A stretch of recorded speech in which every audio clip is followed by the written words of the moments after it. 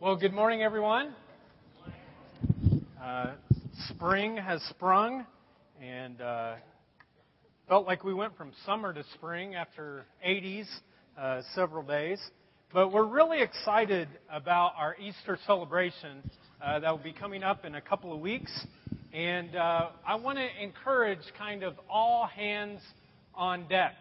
In other words, if you have helped with the setup team, even if you're not signed up for that week, we need your help, because on Saturday night before Easter at 7 o'clock, we're going to set everything up. So if you can come for any period of time at 7 o'clock on Sunday night, or Saturday night, we'll try to get everything. If you come Sunday night, it'll be too late.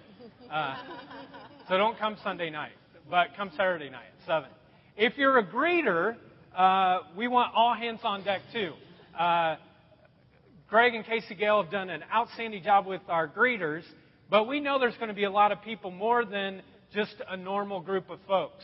And so if you're a greeter, just show up on that day, and we'll have you greeting in the hallways. We want people to feel so loved on Easter that when they step out of their car, they're like, "Hello! We're so glad you're here." So we'll have people even out in the parking lot greeting folks. And then finally, if you're in children's ministry, there are going to be more kids than you can imagine. So on Easter, if you can come and you can help a little bit, that's great. And it's kind of like one of those things where if you get hurt in action, we'll send somebody else in there, okay? So we hope that all of you, all hands on deck on Easter Sunday. We also want to encourage you to invite people on Easter. Easter and Christmas, people typically say yes to coming to church. And so we want to give you a tool. And if you pull out of your program, it looks like this. And last week, we encouraged you to invite one family member. And this week, we want to encourage you to invite a friend. Now, don't just throw this away. Just go do it. They typically tell us that 80% of people will say yes if you invite them on Easter. They just do. And I always even guilt people sometimes. I'm like, "Are you an American? You know, do you have any patriotism whatsoever? You should come to church." So whatever it takes, we want you to do that.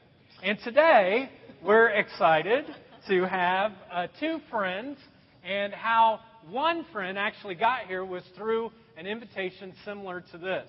And so Amy Stone and Michelle Slavin are here. And Amy, I'd like you to just kind of share how you went about inviting Michelle the first time. Absolutely. I'll give you a little background. Michelle is a very good friend to my husband, Frank. Frank and Michelle's husband, Jeremy, have been friends since childhood. And early in our marriage and throughout knowing them, we've been very close with them, although there was a period where Frank and I did move away, and we kind of lost touch with Michelle and Jeremy, and have always felt bad about that. But when we moved to Muncie recently, we got reconnected with Michelle, and I happened to run into her at the YMCA on a Saturday. I'll never forget. I was working an event for the JAR, and I happened to see her, and I just beelined right to her and hugged her and said, "How have you been? What have you been up to?" We were talking for like 45 minutes, and she asked me what I was doing, on a Saturday at the Y, and I told her I was actually working for church, and we got talking about church, and something in my heart just felt that I should maybe extend an invitation to Michelle, and I did, and she came, and it's been life-changing ever since. Awesome. Now, if you're male, you don't have to talk 45 minutes, okay? You can just take this card and say, "Dude, would you like to come to church? Are you an American?" Okay? And give it to them. Okay? So it's all different. But if you're a female, it may take more conversation to kind of do that. Well, Michelle, if you would, what did that feel like? I mean, you guys had been friends, lost connection, got reconnected. She comes over, she says hi. How did that experience feel? Well, I went home right after my workout, and I went home and I had talked over with Jeremy, my husband. We had been at a difficult point in our marriage, and that was part of the 45-minute conversation. And I told him and I expressed to him, we've been seeking God. We've been trying to find a way to reconnect with good people and to help our marriage. So we came, as a matter of fact, the very next Sunday to the church. So one invitation, you come back the next. Now, how has your life changed? Okay, well, our life has changed dramatically. We came, like I said, then Sunday. Then the following Sunday, we came back. And as we walked out, we met you. And then Frank introduced Jeremy to Isaac, who was the worship leader at that time, and said, hey, man, he plays the drums. And Isaac was right on that and said, well, we need a drummer. And that helped Jeremy a lot. He got really connected with the worship, and he started with that. And then within that year, we started coming regularly with me. It was me, my husband, and my daughter, Olivia. We got connected right away, and we started with, the family ministry at first, and then we got baptized. And then we got, of course, involved in a small group, which is with Amy. And just helping in the community through, children's ministry. And just my mom started coming, as a matter of fact, in that year. It helped us a lot because my stepfather was diagnosed with cancer, and that helped us through that as well. Yeah. And I know Jeremy's invited his family, yes. and just lives really have been changed all through that. Yes, very much. Through a simple invitation. Mm-hmm. So I just want to encourage you guys. The reason why this is important is not so that the jar has so many people, but because someone's life and their whole family was changed because of a simple invitation.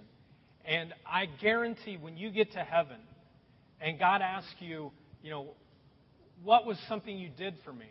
When you can look behind and say, well, this person's life was changed, not because of me, but because of you, but I simply invited, life would just be amazing for you in heaven to celebrate that. So let's give Michelle and Amy a hand for sharing their story today. Thank you. Good.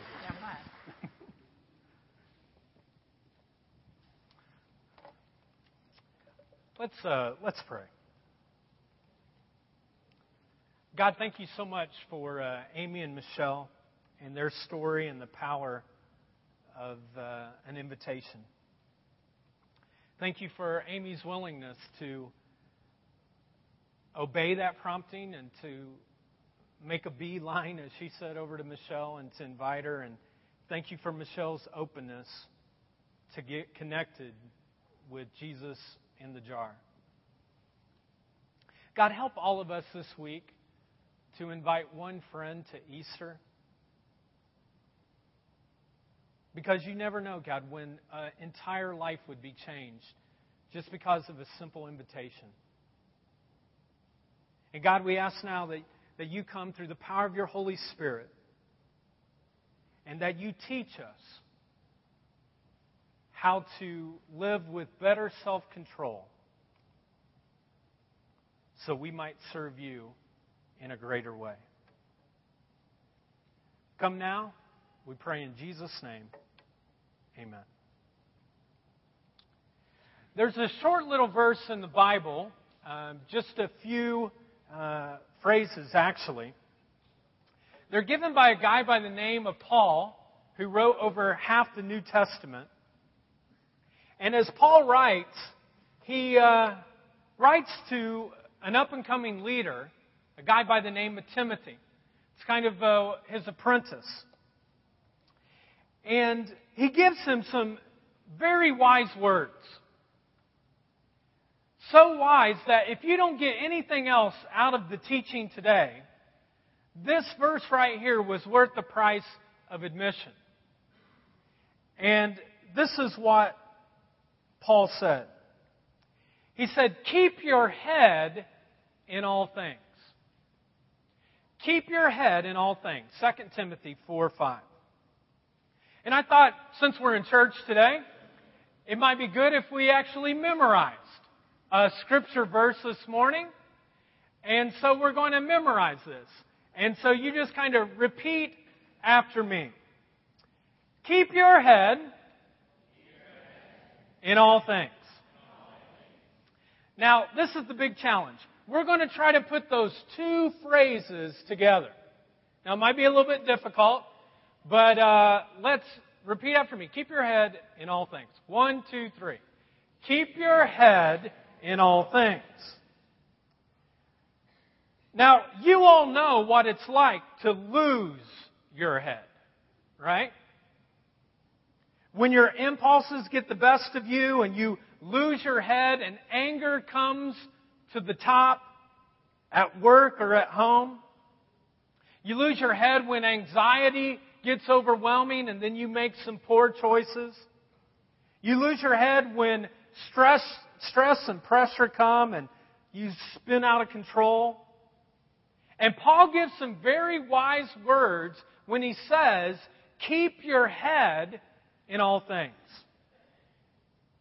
Now today we're going to look at several different texts of Jesus going up a hill, and it was not just any hill, but it was the ultimate hill, the hill that took him to the cross, and he died for your sins and mine and the sins of the world.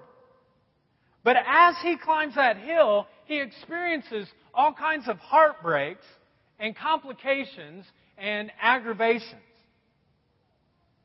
And folks, it would have been so easy for Jesus on the 24 hours before he died to lose his head.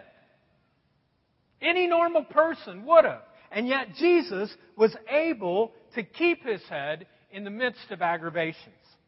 And today we're going to look at some of the aggravations and some of the complications that came as he climbs this hill, but how Jesus overcame every single one of them. And we're going to learn how with our own hills that we could have his type of self-control and faith. Now, the first hill of aggravation that he climbs is one that we talked about a couple of weeks ago called the Mount of Olives.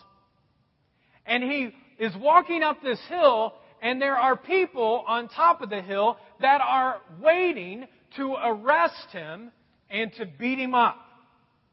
And Judas, one of Jesus' friends, is up on that hill also, but he's kind of hiding in the shadows.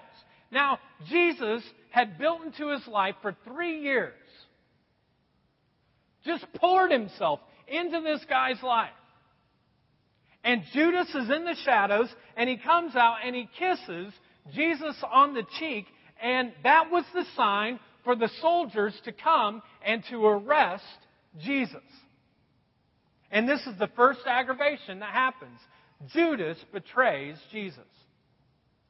Judas, one of Jesus' friends, he's known him for 3 years. He betrays him.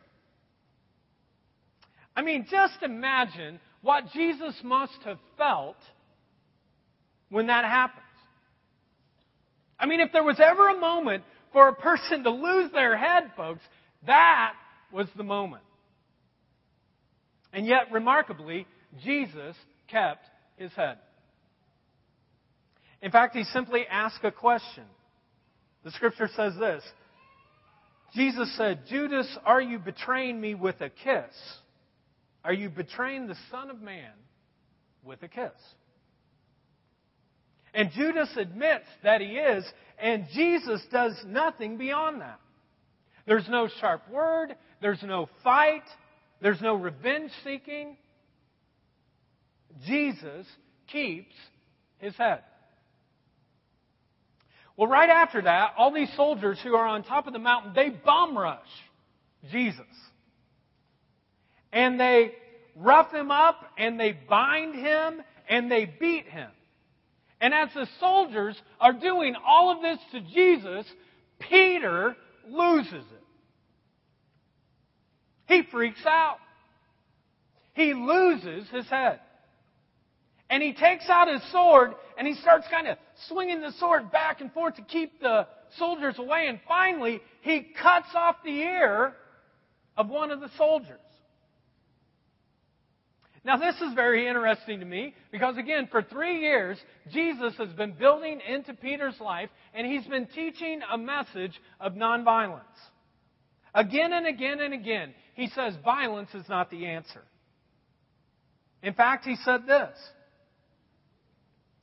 One time, he told his disciples, he said, if someone slaps you on the cheek, what does he tell them to do? What's it say? Yeah, we didn't do that one as loud, did we? What did he say? Turn the other cheek. And then he says this. He says, now I tell you, do not take revenge on someone who wrongs you, but return good. And he says these words, which are amazing. Love your what? Enemies. He says, we're not going to be violent people. You know, I wish that our world followed Jesus' teaching. Can you imagine? We wouldn't have people in prison if people just chose to follow those teachings. Jesus had a lot to teach the world. Well, Peter loses his head, and we hit the second aggravation, and it's this. Peter ignores Jesus' teaching, and he turns to violence. Peter, Jesus' best friend, ignored his teaching, and he turns to violence. Peter pulls out his sword, and he slices off the ear of one of the soldiers. And in that moment, Jesus keeps his head. I mean, like if I were Jesus, I'd be like, yeah, come on, Peter. Anybody else got a sword? But Jesus is not. He just keeps his head. And he responds by saying, look what he says. He says, no more of this. That's all he says in this chaotic situation. No more of this. This violence stops now. And then he kneels down and he looks, and he's already kind of bound up, so I'm sure he's kind of looking around, and he finds the ear, and he puts it up on the side of the soldier's head, and he puts it back there, and he heals the man, and he could hear perfectly fine. That same man that he's kneeling down to now heal him was the one who came to arrest him. And Jesus doesn't act mean. He acts with kindness and love. He returns good for evil. Jesus keeps his head when Peter loses it. Well, from there, Jesus is dragged into a court where two different political leaders try to show their power over him. That's the third aggravation. There's these two political leaders that kind of try to show their power over him. One of those leaders was a guy by the name of Pilate. And Jesus comes into this court after he's arrested, and Pilate looks at him, and he says these words, "Don't you know that I have power over you?" Isn't that kind of funny? I mean, here is the Son of God, the King of the world, and here's this little punk coming up to him and saying, "Don't you realize I have power over you?" And you would have thought, if there was any time where Jesus should just say something, give some kind of remark, send down an angel and beat up Pilate, like this would be the time to do it. But you know why? He doesn't. He doesn't say anything. He just kept his head. Then they take him to another political leader, a guy by the name of Herod, and Herod goes ahead and he dresses him up in a robe, and they're all making fun of him and ridiculing him, and they hit him and say, "Guess who hit you?" And they slap him across the face, and they humiliate him. Now here's the question I have for you. How well do you do when people humiliate you in public? How do you respond when another person ridicules you? Can you control the impulse of revenge seeking? Can you control your anger in situations like that? And Jesus kept his cool. He kept his head. He stays self-controlled. Then after he's in these two court appearances, now comes the physical beatings. He's whipped. He's flogged. Flogged was a form of whipping in which at the end of the whip, they would put pieces of metal and rock. And when they would actually whip the person, it would dig into the person's back. So that whole concept of being skinned alive. That's what flogging did. It actually skinned the person. It took the skin off. And then they took these crown of thorns and they pressed it on his head to where he started bleeding profusely from the top of his head to the bottom of his feet. Several years ago, there was a great movie that came out. It was the best movie I've ever watched when it comes to the passion of the Christ, when it comes to the crucifixion of Jesus, and it's called The Passion of the Christ. And it was done by Mel Gibson.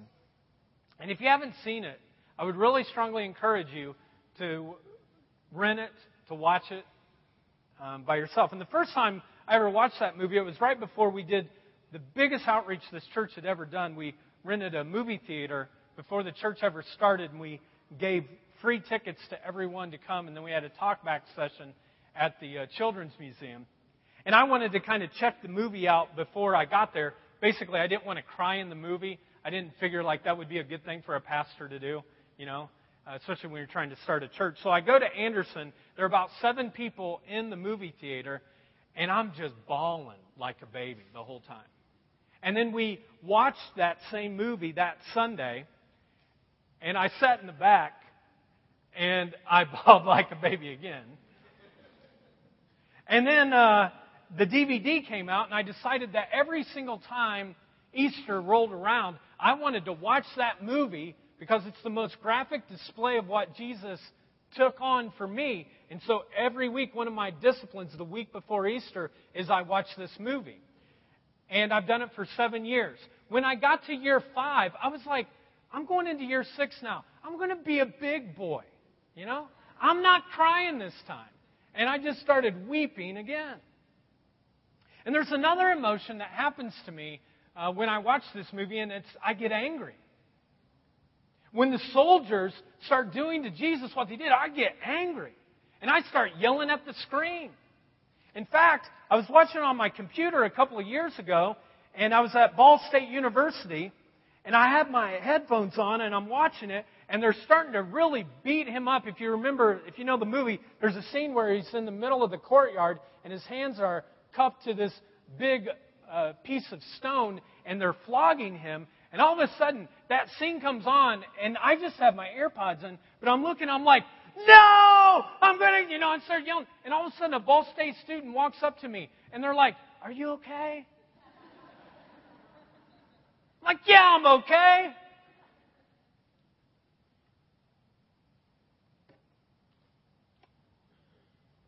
And that was a little embarrassing. But every single year, I want to experience what He did for me. The beating, the whipping, the crown of thorns. And if there was ever a time for Him to have revenge seeking, that was the time it should have been. I mean, how do you keep self-control when you're getting beat up like that? And yet, even in that pain, Jesus kept His head. Then some of the soldiers took His robe and they gambled. They threw dice to see who would get it. I mean, think about that, folks. You get to the end of your life. The only worldly possession that you have is your robe. And now that you get to that point, you think, at least I'll die in dignity with my robe. And they take that away from you. Your last possession. Then if that wasn't bad enough, the most painful aggravation happens next as nails are pounded into His hands and His feet. And they're pounded. And the soldiers take some real pleasure in pounding this man. Nails into His hands and His feet. And in that moment, you would think that if Jesus was going to retaliate, this was the time He should have done it. And if you remember from last week, while He's on this cross, while the nails are in His hands and His feet, He looks down at all of these people who are doing this to Him. And He says these astonishing words. He says, Father, forgive them, for they know not what they're doing. Now, folks, if that were happening to me, that would not be my first reaction. In fact, if someone was pounding nails into my hands and feet, and I was that close to God, I'd be like, God, get these evil people. Wipe them out. Get me off of this cross. And yet Jesus just looks down and he says, Father, forgive them. They don't know what they're doing. So your earthly possession is taken from you. Nails are pounded into your hands and feet. And Jesus is still keeping his head. And the next aggravation comes along. He's on this cross, his last few moments, and look what happens. A thief insults him on one side. And on the other side of him, a thief wants grace. So there's a person on one side who insults him, and there's a person on the other side who wants something out of him. Folks, do you really think Jesus needed to be insulted at this point? I mean, he's dying for the sins of the world. He's a ragged man. Does he need some punk thief to tell him and insult him that he's not who he says he is? And he doesn't respond. Jesus just keeps his head. And then on the other side, if that wasn't bad enough, now you have someone that's like kind of tugging at you and saying, hey, I'm so sorry for everything I've done. And Jesus, I'm just wondering, I believe in you. Could you give me some grace? And there's Jesus in one of the worst moments of his life. And someone's tugging at him, saying, can I have some grace? And Jesus keeps his head. And he says, yeah, even now, in the last breaths of my life, I still have grace to give. And he turns to that man and he says these words, I tell you the truth, today you will be with me in paradise. Jesus saves someone while he's on the cross paying for the sins of the world. In the moment of his own hopelessness, Jesus is giving hope to someone else. And then finally, just before he dies, he looks down from the cross and he notices his mom. And she's crying and she's weeping. And in that moment, Jesus makes arrangements while hanging on the cross for his mother to be taken care of. You know, if you're at that moment, folks, would you be making arrangements for someone else when you're almost to your last breath? Well, this was Jesus' uphill climb. And as I was thinking about it this week, let me ask you this. When you're climbing up a steep inclined hill, and it feels like it's all uphill to you, and there are these additional aggravations that come into your life, can you maintain self-control? Can you overcome your impulses? Can you keep your head in all things? Well, Jesus did. And if you ask me, how did he do it? The only way that I would know how to respond to how did he handle the pressure was I would have to say that it was not by his willpower. I mean, even willpower sometimes, folks, can't get you up the hill. I mean, some hills are just too great. So, how did he do it? Well, I think the key to all of this is wrapped up in a scripture verse that takes place a lot earlier in Jesus' life. It's a little teaching, but I think it's the key to spiritual growth for every single person in this place. If you want to grow closer to God, this is the key. It's found in Luke 6, verse 45, and this is what Jesus said. He said, the good person brings good things out of the good stored up in their heart. Let me repeat that. The good person brings good things out of the good stored up in their heart. And the verse ends by saying, and the evil person brings evil things out of the evil stored up in their heart. Now again, this is very, very important for us as we're going through this struggle called life. And I thought what would be easiest is if I just kind of illustrated it for us today. And so, let me give a little drawing. A couple of weeks ago, I asked people, is there any person here who's dealing with a hill in their life? And I said, if you are, you know, if you could just be humble enough, if you'll stand up right where you're at, I want to pray for you, and there'll be other people praying for you. We had dozens. I mean, there were just dozens of people all over the place who were standing up. for that. And what it made me think was that there are a lot of people in our church who are going up a very, very, very steep incline. Can you guys see that over there? Okay. A very, very steep incline. And we kind of lean into this hill. But the problem is that when you're going up a hill, folks, first of all, there are some hills that you can't do on your own with your own willpower. But secondly, sometimes even when you're going up a hill, there are some aggravations or complications that take place. And so as you're going up this hill, you hit something that is not just the hill, but it's an aggravation or it's a complication that hits your life. And it threatens us. And when we hit these hills, we want to be able to say, I can't do it. I can't hardly do the hill, let alone get around this aggravation or this complication that is there.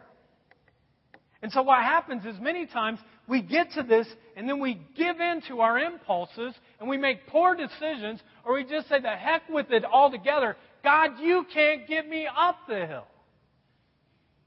And then we go off and we royally mess up.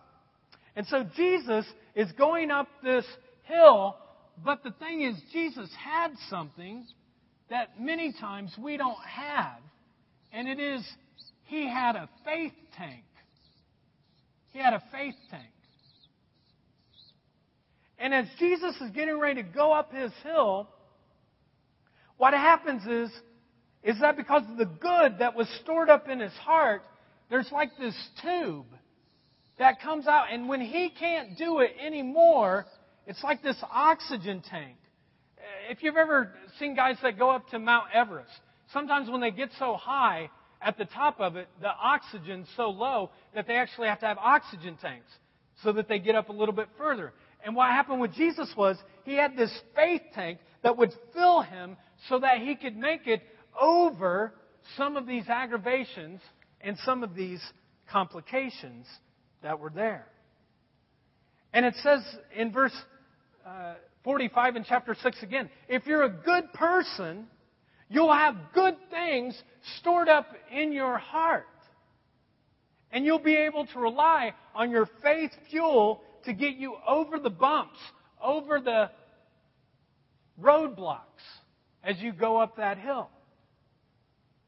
And you can keep your head, and you can have self-control, and you can make it to the top of this hill. And for Jesus, the top of that hill was the cross.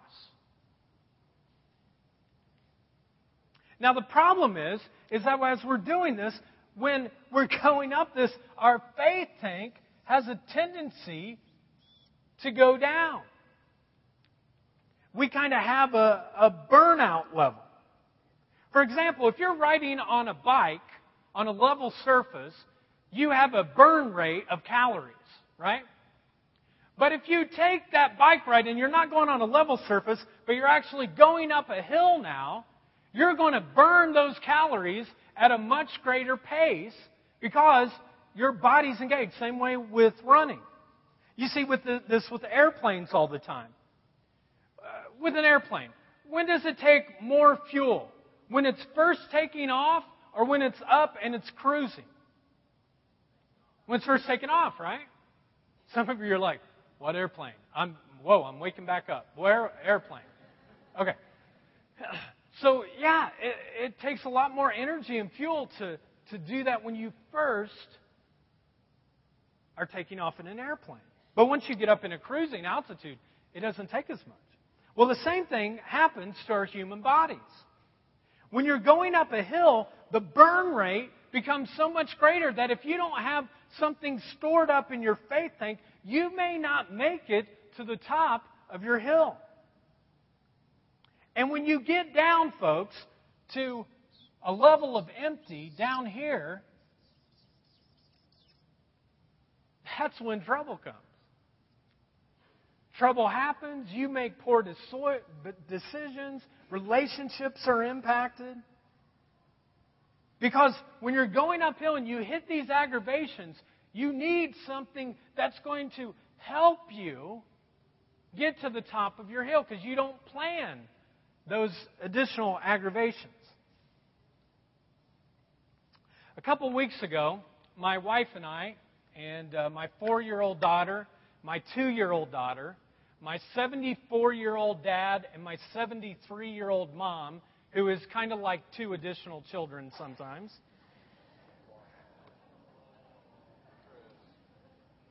I love you, Mom and Dad. They're here, so it's all right. I just got out of the will, but other than that. But leading up to our vacation time, I had taught 8 weeks in a row.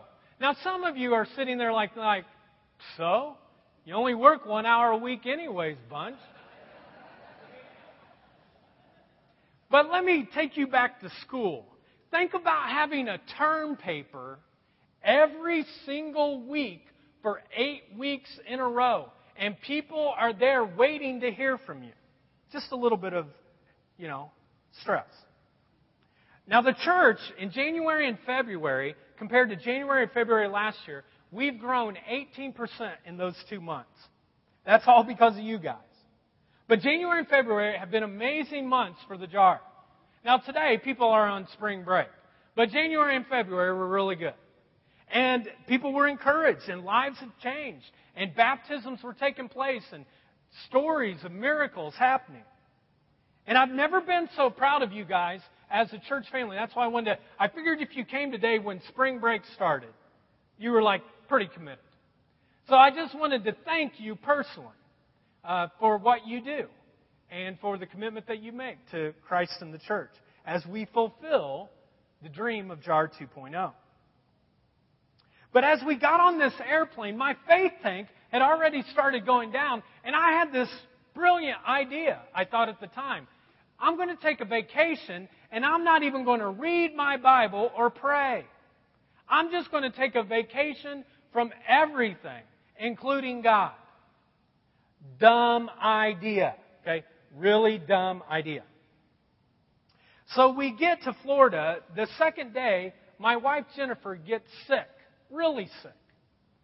And so that means that I'm going to be taking care of these 2 kids a little bit more than what we share most of the time. Plus, it was her birthday that week, and I had to plan a party, and so I'm doing all of that. And I noticed that throughout the week, I was just kind of on the edge of losing it. Well, when we got ready to head home, I lost it. We get to the airport, and they said, the plane is delayed. I just want to get home, folks. I want a vacation 1 day at home. I've been on vacation all week, but I need a vacation at home. And they say delayed. You know what delayed means for the airplane people? Canceled. And that's what happened. They canceled the flight. We got to the airport and we learned this, and I knew that was just the first domino of many that were going to happen. And it was just the beginning of all of them falling down.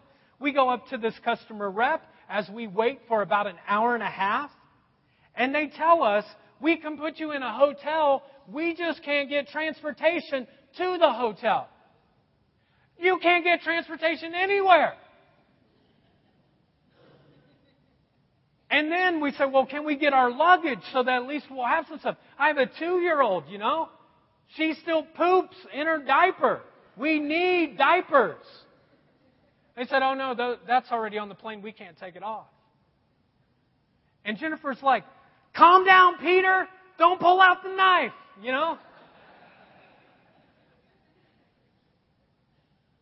And so we rent a van because the company who had the van couldn't, or the hotel said, it was just a whole big mess. Anyway, Jennifer and I we rent this van. We go to Walmart. We do all this shopping. I've got an Ireland t-shirt now. I don't even like Ireland. If you're Irish, I'm sorry. But I have this t-shirt now that is just for this. And after all of this, we said, well, let's just order pizza. And we get pizza, and I'm thinking, oh, man, this will make it right. Warm pizza. We open it up, And I don't even think they cooked the thing. It was like cold, like almost like frozen pizza. And so we go to bed that night, and my 2-year-old sleeps in the bed for the first time. I wake up at 4 o'clock in the morning to, bam, she's fallen off the bed, hit her head. I'm putting her back. Everyone's still asleep. And I'm thinking, God, it's got to get better tomorrow. So the next morning we wake up. They told us we had free breakfast. We walk in there. You know who the free breakfast was for? The 4-year-old and the 2-year-old. All of us had to pay $16 for breakfast. They don't tell you that, though, until they bring the bill. And so we pay for this breakfast, and I'm mad and I'm angry. And we come out and we load up the van. And it's on that particular time that my oldest daughter decides that she is going to amp up her independence. And she's sitting in the back of the van, and she says, I don't want to sit in the middle seat. I want to sit in the back seat. And I grabbed that kid and I pulled her. I don't think she even landed. I just kind of drug her. And I put her in. I said, you're in timeout. Well, all of the, hotel people are looking at me, and I'm sure they're thinking, we got to call CPS. I haven't beat the kid. I just told her she was in timeout. Well, we finally get that done. We get finally to the airport, and sorry this is taking longer, but we get to I need therapy. And we get to the airport, and we get on that plane, and that plane's delayed. And so they tell us now that our connection flight in Detroit might not make it. And so we get off the plane, and we're in the terminal in Detroit, and we're running, and like our strollers are hitting people, our kids are crying. My 74-year-old dad's got my mom in a wheelchair, and he's got a bum leg going like this. We finally get there, and they're just getting ready to close the gate. And I'm like, no! And we get on the plane. We get on the plane, we get home. I think everything's fine. It can't get any worse than this. Well, that 4-year-old decides to have another independence moment. She said she didn't mind sitting in the back seat. She didn't want to sit in the middle seat, so we put her in the back seat. But now she doesn't want to sit by Papa. I grabbed the 4-year-old again. It's like we've done this one time earlier in the day. And I bring her back into the terminal area by the baggage claim, and there are these 2 sliding doors, and I set her right in the middle. And here's this 4-year-old. You're in timeout again. I walk out of the first one, and the door closes. She is crying so loud that little security guy, on the I don't even know, what are they called? Segways. The Segway, he comes up in this yellow jacket, and he's like looking at me like that. And this thought comes to my mind. Just tell him you're a terrorist. He'll take you away.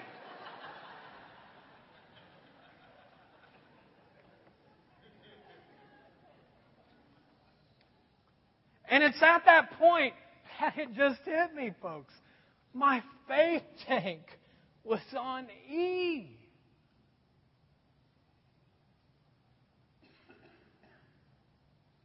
And when your faith tank is on E, folks, you're not a good husband.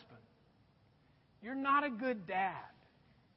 You're not a good follower of Christ. Bad things happen to great people when their faith tank gets to E. They get irritable, angry. And when my faith tank gets low, folks, I get angry. I get irritable. And when my faith tank gets low, I'm dangerous. And could I just say this, that when your faith tank gets low, you become dangerous too. So the question becomes, bunch, when we're climbing up this hill, how can we keep our faith tank at least to half, if not full, so that even when we're going up and we hit distractions, that we don't lose it altogether? Because the truth was this about Jesus. He kept his faith tank full. He just kept it full so that when he was going up the hill, he kept his faith tank always at the F mark, at the full mark. How did he do it? Well, the Bible says that he pulled away at times and he just spent time in quiet, in solitude. When was the last time you just sat in the presence of God, allowing Him to fill you? Scripture tells us He gets up early in the morning and He prays to His Father. It says sometimes He would go to bed at night and He would just pray all night long. He rested His body. When was the last time you just rested your body? You took a nap. One of the most spiritual things you can do sometimes is take a nap. He studied the Scriptures because the Bible itself, this book, it fills us when we open it. It fills our tank. It doesn't deplete it. And so I was just thinking about it as we close. I just want to give you some quick coaching tips on how you can fill your tank as you go through a regular day. And I thought I'd give you some of the things that I try to do in my own life to fill my tank when I'm climbing a hill. Again, I don't always do it well, but I try. When the alarm goes off in the morning, I'm the kind of person that I like to wake up and get going. I can be full throttle immediately. And so something that I did about 4 years ago to slow myself down is on the night before, I take off my glasses and I put them underneath my bed. So that when I wake up in the morning, the first thing I do is I kind of have this routine.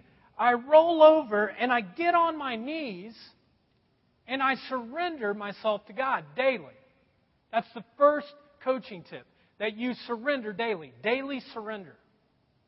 And so I roll out, I get my glasses, I put them on, and I just kind of stay on my knees for a little bit. I put my hands on the bed and I pray.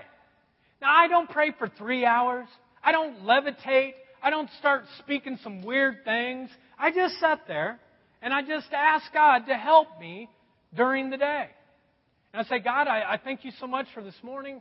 I really want to do this day with you. If I don't get anything else accomplished, I want to do this day with you. And I just surrender. It's not long, just a couple of moments. And after that, folks, all of a sudden, I start feeling my faith tank get up. It happened this morning. I got up, found my glasses, I'm on my knees, and all of a sudden my faith tank just starts filling up a little bit. So how do you start your day? Are you adding to your faith tank, or is it being depleted? Another surrendering thing that I do is when I get in the shower, I kind of imagine that in the same way that just as I'm getting clean, that my spirit needs to be clean too. And so when I get in the shower, I start confessing sins in my life. And sometimes I'll just ask God, God, is there any sin that I committed the day before that I need to confess? And He'll tell me. And this morning when I took a shower, that's what I did. And I just kind of surrendered myself so that I start the day with a clean slate. Here's another thing that I try to do each day is I did it this morning. I open up my Bible and I read a particular section of Scripture. So Bible reading. If you don't know how to read your Bible, we have Bible reading plans in the back that they can give you. 5 minutes a day, that's all it takes. It doesn't have to be a long period of time, but you're reading it. And as I consistently do this, it like adds fuel to my faith tank. Now let me be honest. Every time that I read this book, it's not like I get a 5-gallon boost. Okay? Sometimes I don't get anything out of it all. But sometimes what actually happens is when I don't think I'm getting anything, later on in the day or later that week, all of a sudden I'm reminded of something that I read in the Bible and it fills me. Because Bible reading will never deplete your tank, folks. It only fills your tank. Another thing I do is I spend some time in prayer and in journaling. Prayer and in journaling. What I do, and journaling is nothing but writing down kind of what you think God's doing, but I get my journal and I just put a line right down the middle, and then I put one here at the top, and I put me and God.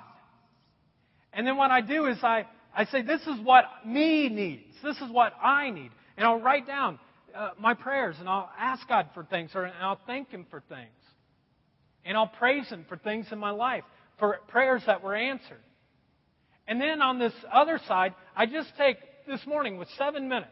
I looked at my clock. 7:53. 7:53 to 8 o'clock, I just tried to listen to God. I didn't get anything until the end when He said, today, speak truth. And so I just kind of wrote in my little thing, speak truth. And that's what I've tried to do today. Just a few moments, though. And I've been doing this for 15 years, and it's amazing for me to see the chronicle of God's activity in my life. Another way that I do that is when you eat. All of us have to eat. When you eat, say a prayer. And one of the things that I do is when I say, hey, God, thanks for this food, then I'll also say something like, as I'm getting physically nourished, I want my spirit to be nourished too. Last night, we were sitting as a family. We were going to watch Dolphin Tale. Anyone seen Dolphin Tale yet? First movie that all of us liked. I mean, she's almost 5 now. First one we all got into. And when we got ready to pray, I was like, we're going to change up prayer today. Everybody raise your hands. And both of the girls are like. And we just prayed. And we said, God, as we eat physically, could you also nourish our spirits? And then some of us know this better than others, but the power of music. How many of you are in your car at least a half hour a day? Okay?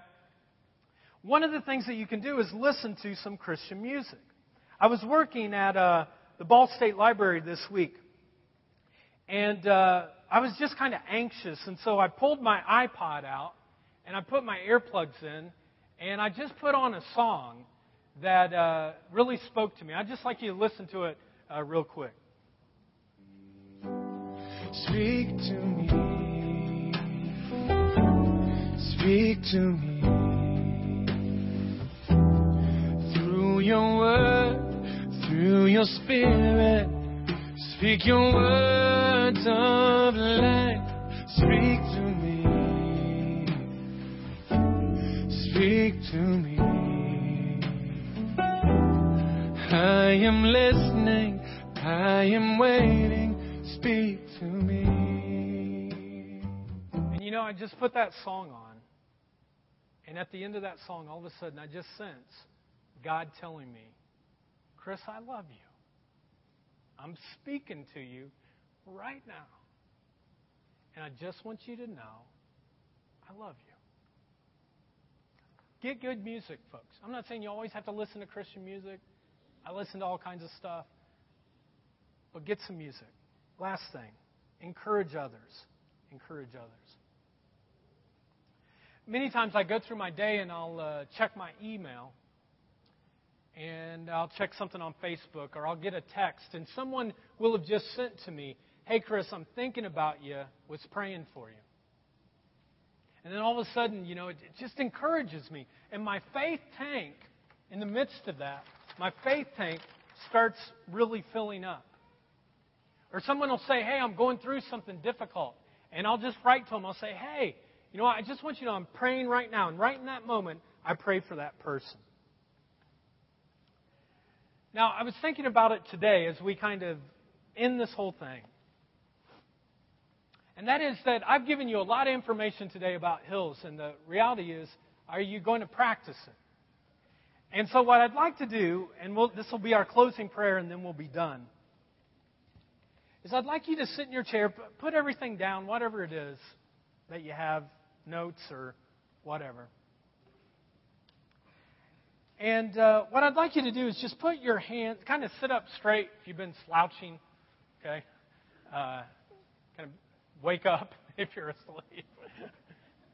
And just kind of put your hands out like that with your palms facing up. And in church history, people prayed like this for centuries.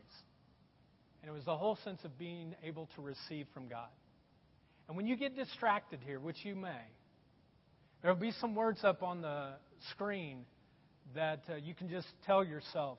But say, God, I'm open, I'm available, I want to meet with you. I'm open, I'm available, I want to meet with you. And I'll have Mikey just play just a minute or so, and let God just kind of speak to you in this moment. Let's pray. God, come, be present with us. We know you're here all the time, and now we're creating space to meet with you.